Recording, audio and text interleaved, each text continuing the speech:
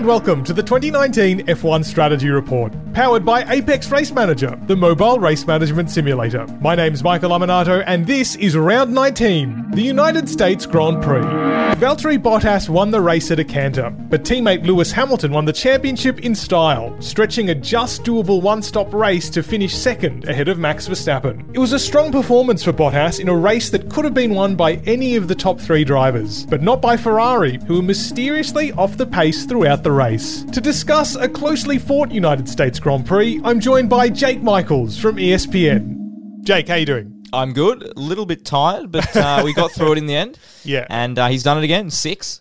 A couple of early morning races for anyone watching from Australia. You need to understand this, first of all, before we go into this. Well, this is the thing. This is a tough point of the year, isn't it? When you've got Mexico and US and Brazil. So if you want to head over to races, they're the ones, so you don't have to get up early over here. Yes. Hey, at least the championship's finished. So it's not a lot of importance left to the rest of the season. Not for the front runners anyway. Some people, still very important for this race.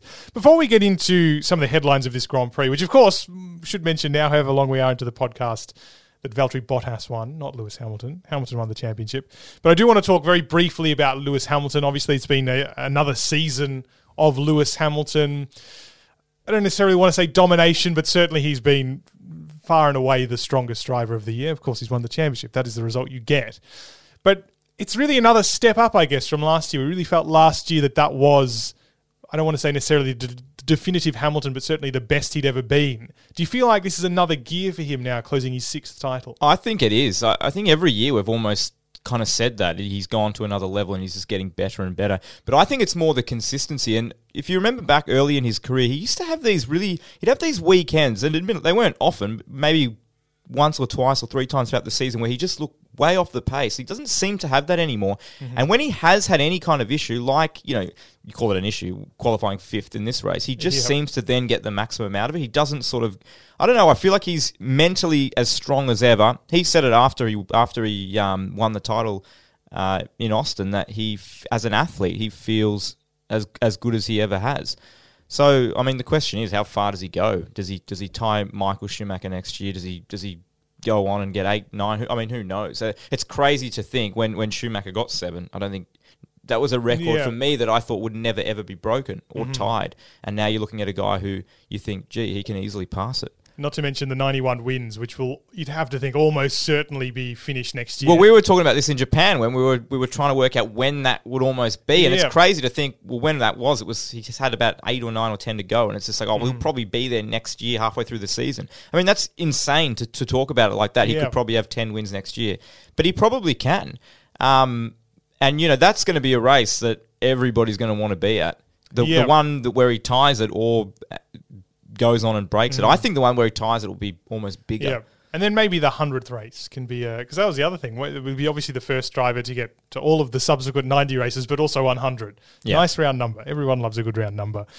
It does feel like, though, and in sort of a little bit in the context of this race, because you mentioned qualifying 5th was for him, one of his worst qualifying results for some time. Added to the unusualness was this is a track he's normally very good at, as I guess the race demonstrated. But it feels like at this point in time, winning a 6th championship, there's nothing left for Hamilton really to prove. There's no obvious weakness in his game anywhere, whether that's qualifying or the race, or, as we'll talk a little bit about this, executing strategy.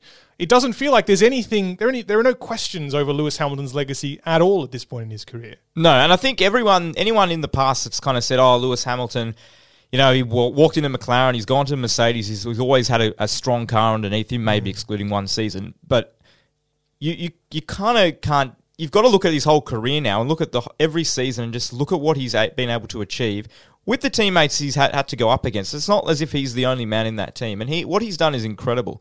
And if he was to retire tomorrow, he would go to, in 20 years' time, people would be talking about Lewis Hamilton as one of the 3 greatest Formula 1 drivers of all time. No doubt about it. And the only question now is when he might be considered the best of all time, if indeed that can ever be definitively answered. I don't think you can necessarily say that about anyone. If there's any sport where it's so, I mean, you can't really do it in any sport, but Formula 1, it's just like, it's crazy because you got so many things that are different now. Yeah, one of the most difficult to compare, but certainly in that conversation, this was the race in which he tied up the championship, but even from the very beginning, it seemed like it wasn't really going to be his weekend. In fact, he's got a little bit of form now winning championships without having the best of weekends. In the end, he came close to winning it.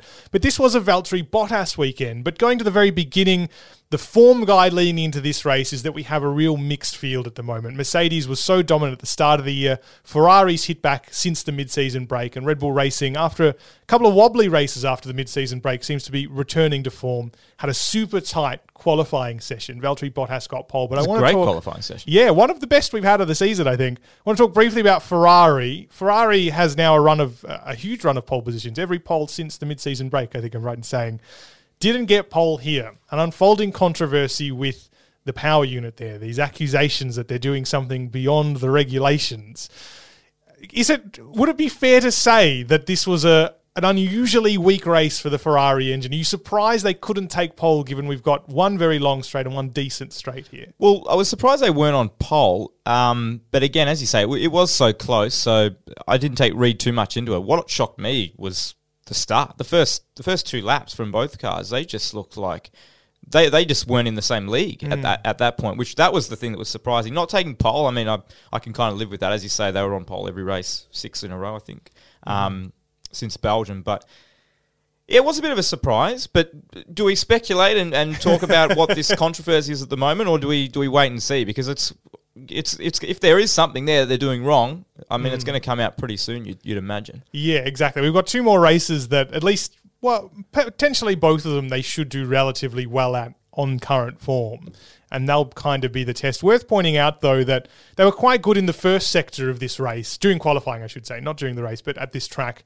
which you wouldn't have expected them to be because that's quite a downforce-sensitive part of the track. So it's not as if Ferrari rocked up and suddenly they were just a weak team. It does feel like, and Mattia Binotto did say this afterwards, that it was a trade-off for them because, of course, once they've been loading up the car with downforce since the middle of the season, once they've rectified some of those aero problems they had, plus they've got the power unit that is apparently, potentially legally, quite strong, or potentially illegally, they're now trying to find a balance that allows them to have good race pace. That's been a weakness so far this season. As you said, the start of the race, it seems like it could still be a weakness, but it seems like their biggest weakness. Yes. Yeah. It seems like a very conscious trade-off, I think, is what to pause the speculation, I suppose. I think there could be more to this than just purely the power unit controversy. I'm very eager to see how that Ferrari looks going down the back straight at Abu Dhabi in a few weeks' time. I think so, because Abu Dhabi should be I think their next best shot. I'm not necessarily discounting Brazil, but Abu Dhabi's kind of a Ferrari track. You'd think that'd be strong there, yeah, yes. Especially with the long straight. I mean,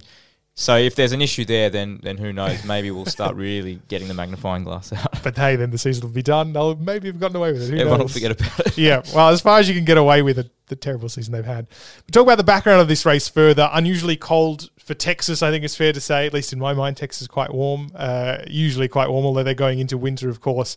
That did have an effect on Friday and through to Saturday. Track evolution was massive, kind of altered the picture in terms of race simulations on Friday because the track was improving so much, and also because the tyres do behave a little bit differently when it was quite so cold. There was frost on Friday morning, I think, which is not really, it's meant to be a summer sport. Come on. It's not like it's like Barcelona testing all over again. I don't mind it though. I mean, it does add another dynamic. It just takes away that almost, not boring, but it takes away what you know almost, and it adds another area that you just, a bit of unpredictability about it.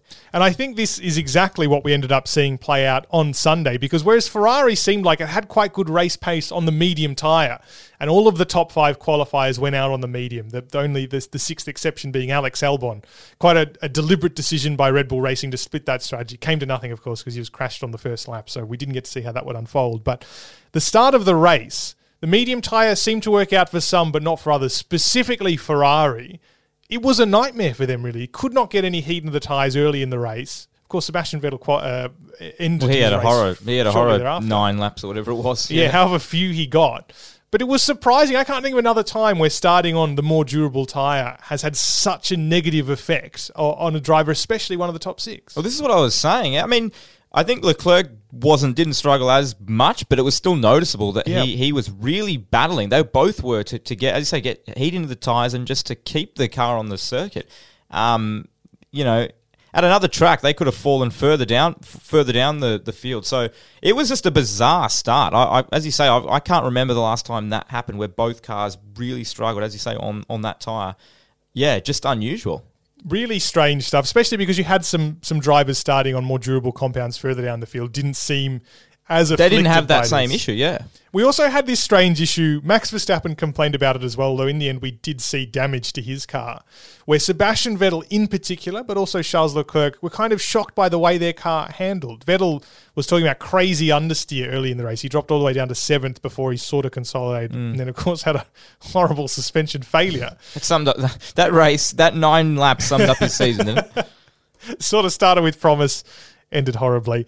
It's not clear whether or not those two things are related, but it was just devastating for Ferrari from the very beginning. It served to eliminate both, obviously, literally in Vettel's case, but Leclerc, before his first pit stop, was completely out of contention. He was something like 20 seconds or more back after the first pit stop window. It's completely when you're out of chasing the running. fastest lap, I mean, it's Exactly. over. He had the Pierre Gasly commemorative point for this race for being way out of touch with the front runners. Verstappen's the interesting one, though, because you mentioned it before. I didn't realise he'd complained about floor damage. There was nothing that stood out to me watching that race unfold that he would have floor damage. So this was one of the interesting things about that first lap is a lot of drivers seemed to pick up some kind of damage. He didn't realise it, and the team didn't realise there was damage to the floor. They assumed all the discrepancy was to that front wing damage we did see on the TV when he tried to have a go at Bottas, I think at the first turn. And then out of the car they realised there was a bit of a hole in the floor. Still not quite sure how that worked, whether that was off a curb or some errant debris somewhere along the way. That did hinder his race, as we'll talk about later on. But with the Ferraris eliminated, Alex Albon also tangled with Carlos Sainz and Charles Leclerc as he was struggling to get heat into those tyres, essentially eliminated as well. He had to pit after the first lap, went to the medium tyre and made 2 stops subsequent to that. We were left with this 3-way fight, essentially, the 2 Mercedes versus Max Verstappen, to see how this race was going to pan out. And we have this sort of standard first 10 laps where everyone's kind of eyeing each other, trying to figure out how it went. Cat and mouse. And Red Bull Racing, seeing, I think, that Verstappen was kind of the slower of the 3 in terms of race pace, and I guess as we later learned, there was damage to his car, went really aggressive at this point. They pitted early and onto the hard tyre. And there was talk very briefly, this could have been a 1 stop for them because 1 stop was the prediction before the race. Yeah, look, I didn't mind that early call. And I think Red Bull, to Red Bull's credit, I think they've always been a team that is prepared to make a bold call, unlike Ferrari maybe. Or not necessarily a bold call, but a call that can make them look like geniuses. A bold call that makes sense, I think, as opposed to Ferrari. Yeah, Ferrari's made some weird decisions over the time. But I think, so he came in. He was the first of the 3 to pit, and that was the thing. So he came in, and you probably felt at that stage. When he came in, did you think one or two? I thought it looked like it was a way to keep both options open, right? That it was so early that you felt like it was going to be a 2-stop. But perhaps like in Mexico, for example, where the hard tyre held up really well. And of course, this is the same hard compound, the C2, they used in Mexico. And Max did pretty much the whole race on that tyre in Mexico. Obviously very different tracks. But I guess this was a way for them to say, well, if they got to half distance or whatever and the tyre was holding up very well, because so few of them used it in practice as well to know, they could have gone either way. He was quite aggressive, though, as you say, when he came out. So you kind of got the impression quite early on in that second stint that it was, given how much life he did burn early, you felt, well, he's probably going to have to come in again. And they were able to just cover him off. That was, that's the thing. That's what Mercedes has. That's the advantage they've had for years, is that they've always had 2 cars at the front and the ability to cover off whatever anyone wants to do. And that's where Ferrari and obviously Red Bull, with only really one driver that's competing at the front, struggles because they've only got one option. Mercedes can always cover both. So yeah, you always felt that Mercedes had Max covered. He didn't quite have the pace, and I think there was. But the undercut actually worked. He just wasn't able to. Just was too far behind in the end. I mean, it worked in the sense that he had he been slightly closer, he made up a lot of ground on that first lap that he came out. But in the end, the gap just was too much. It's a really good point though that you do raise that. Mercedes always does, by virtue of having 2 very consistent drivers, also because the car is normally quite consistent, always has those 2 options. There are very, very few races in which the drivers can't play off each other, rely on each other. In fact, we know over the past couple of seasons that the team has very actively relied on Bottas to play the team game. Whereas that's very much less been the case for Ferrari and Red Bull Racing. And this, considering that, as we'll sort of see over the course of the race, that we think Red Bull Racing probably had the pace to win this race. Had there been 2 of them competing at the front, perhaps one of them would have. Oh, absolutely. And Bottas has copped a lot of criticism for it, but look, the team couldn't ask for anything more because they've won so many more races because they've got a driver that's willing to play that second role. And look, and I almost felt sorry for him today because he won the race. And it was just like cameras straight on Lewis. It's like, forget him. No one cares. But yeah, you're absolutely right. Had Red Bull had Albon been up in the top 4, you'd think Max would be a chance because they could have done something different with strategy, made Mercedes think a little bit more, and all of a sudden Max is right in the game. Obviously, had he had no damage, then you'd say he's right in the game. As it was, he only finished 5 seconds off the lead or whatever it was. So, interesting race. So there are two, if we want to talk about race-defining moments, I think there really are two, because the Grand Prix ultimately boiled down to Bottas versus Hamilton. But as we've been saying, of course, Verstappen finished quite close behind at the checkered flag. The other real race-defining moment, in fact, there maybe are 3. I'll blend 2 of them into one, though, was Bottas covering Verstappen at both pit stops. Verstappen attempting the undercut on both occasions, particularly the first pit stop, where I think he was a little bit closer than at the second. So that was lap 13 and lap 34 for Verstappen. By Bottas covering both, that ensured that Verstappen wasn't, or at least came very close to ensuring, we should say, that Verstappen wasn't going to win the race because Bottas had him covered. And had Bottas not come in on that, particularly the first pit stop on lap 13, had Bottas not come in on 14 and he came in on 15, Max would have overtaken him. So it was crucial, and they made that right, the correct call. Yeah, wasn't exactly perhaps clear at the time how strong Verstappen was going to be, but that was absolutely right, as you say. Then we had this interesting situation, not the first time we've had it this year, where the other Mercedes car has had a different strategy that could be quick, because it was generally tipped before the Grand Prix that this would be a one-stop race, just because generally that's also the way we've been having races this season. It's not an especially hard track for tyres. We've got the middle range of Pirelli compounds. It's pretty well balanced in all regards. But partly perhaps because cars were set up when it was a little bit colder on Friday, it was a little bit warmer on Sunday, and perhaps because they're just using their tyres more because they're getting a bit ambitious. Whatever the reason, this ended up being a very finely balanced race. So we had this great tension towards the end.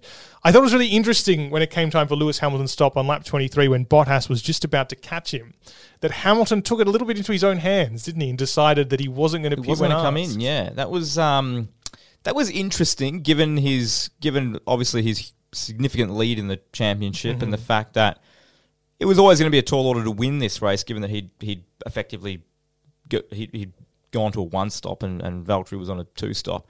I was surprised. I know Lewis he's not one to sort of, always follow what the team says. He'll question what he thinks should be questioned. But I was surprised he didn't just, play along, do what he had to do and secure the title. But it shows his hunger to win races. I think it showed me that he's not settling he's not prepared to settle. Even if it is a 6th title, he wants to win every race he competes in. And that's what makes him so great. And so we had this moment where Mercedes allowed Valtteri Bottas to attack Hamilton. He got past him. Then Hamilton pitted, I guess, sensing the way the race was moving, because, of course, drivers can only see so much of a Grand Prix, understand so much of the evolution of a race at that point. But it was, obviously Hamilton couldn't win this race by the end, as we learned. He finished 2nd, probably could have finished 3rd, maybe even further back had Leclerc been more on the pace. But that single extra lap potentially could have saved him 2nd place, because we saw it come so close down to Verstappen on the 2-stop and Hamilton on the 1. And we saw, particularly towards the end, I'd say that Hamilton's tyres were going off. This wasn't simply a matter of him having a long stint on a slower tyre. At the end of the first stint or the second? At the end of his second stint. Stints, well, really. It was at the end of both. You're right, because the tyre did begin to go off, the medium tyre, when Hamilton stopped, but particularly at the end of his second stint on that hard tyre, you could see the times were getting worse as Verstappen was closing in. That extra lap potentially is what saved him, because if we move towards the end of the race, when Verstappen did finally manage to close onto Hamilton's gearbox, we had the rather fortuitous timing for Hamilton of Kevin Magnussen losing brakes. He had a brake problem at the end of that long straight where most of the overtaking was done in this race. Caused yellow flags. Verstappen, as he presumably learned from Mexico, can't overtake there. Yeah, look, you could say he was fortunate, Hamilton, for that coming out, because had there not been yellow flags being waved, Verstappen probably gets past. I mean, you don't know, but you'd think he would.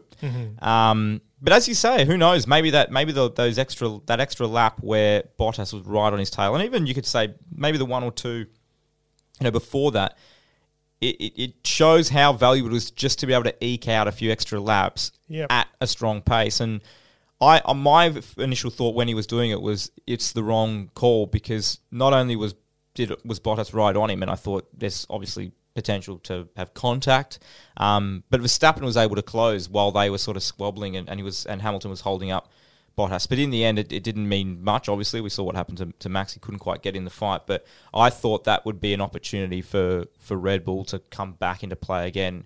That's why I thought Hamilton probably should have pitted. I think the gap at that point might have been about 5 seconds or something like that. It wasn't like it was 10 or 12 seconds where they had a lot of room to maneuver and play with. So any mistake, any squabbling, anything that the team didn't want could really cost them. But look, in the end, it was one lap. He held him off in the end. He didn't try to fight it down the straight when he clearly didn't have the grip. And as you say, got in front, and then Hamilton decided to pit. And from there, he came back out. And again, another good stint, managed his tyres well. And I think in the second stint, I was more impressed with what he did in the second stint, purely because I thought he would be almost swallowed up immediately. But he did a really, really good job to stay in front. And at one point, I actually thought, he's going to win the race. Yeah. And that was incredible, really, given that he, as you say, he had struggled.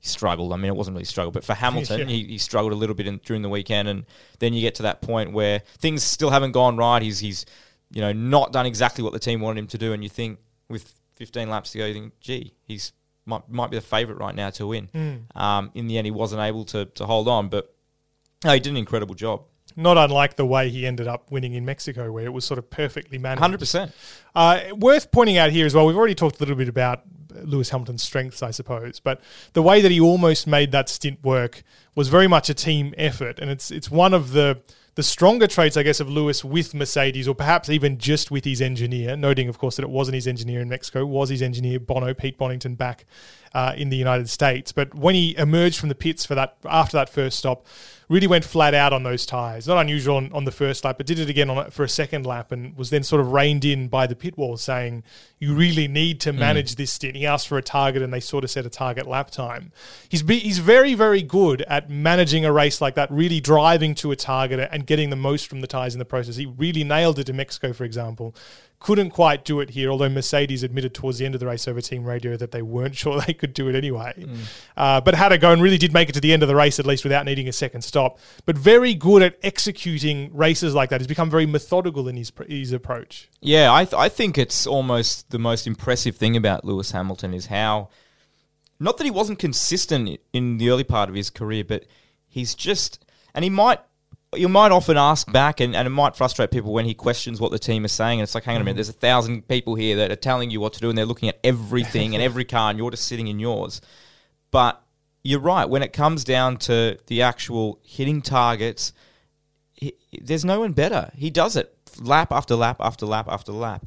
And that's why he's so great. And he did it again. He did it in Mexico, and he's done it again in the United States. And had he not had a poor qualifying session, if you want to call it poor, he probably wins the race again. So I don't think there's much more you can really say about him. Yeah, so he managed to hold on to second, in part fortune, but of course in part him just getting the most out of that strategy from Max Verstappen. Verstappen only a couple of seconds, 4 seconds behind him, 4 seconds off the lead, I should say, right behind Hamilton. Which shows his pace, especially if we now say he had floor damage and wing damage as well. Yeah, a little bit of end plate damage.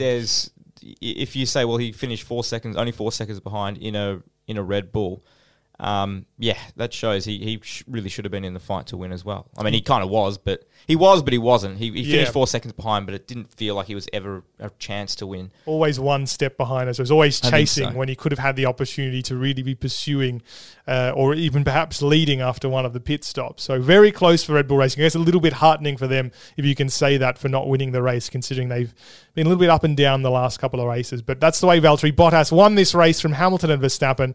We've talked a little bit about Ferrari already with Charles Leclerc. Absolutely nowhere in this Grand Prix was Ferrari, or at least one of them. Obviously, one of them didn't even make it past the 9th lap.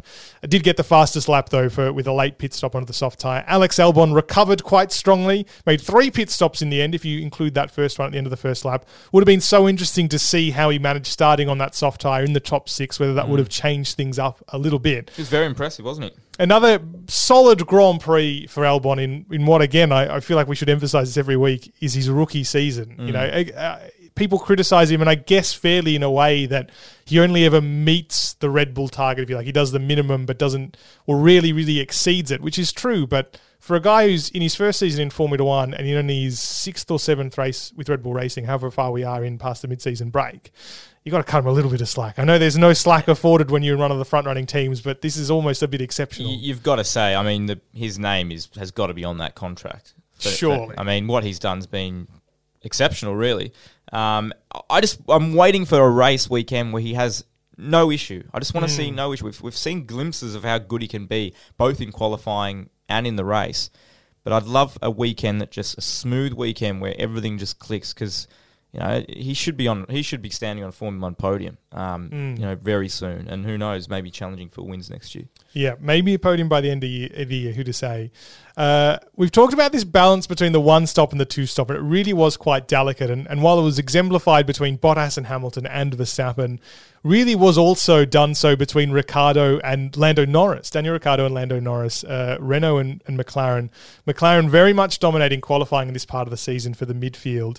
Ricciardo got ahead of Norris within the first 10 laps or so.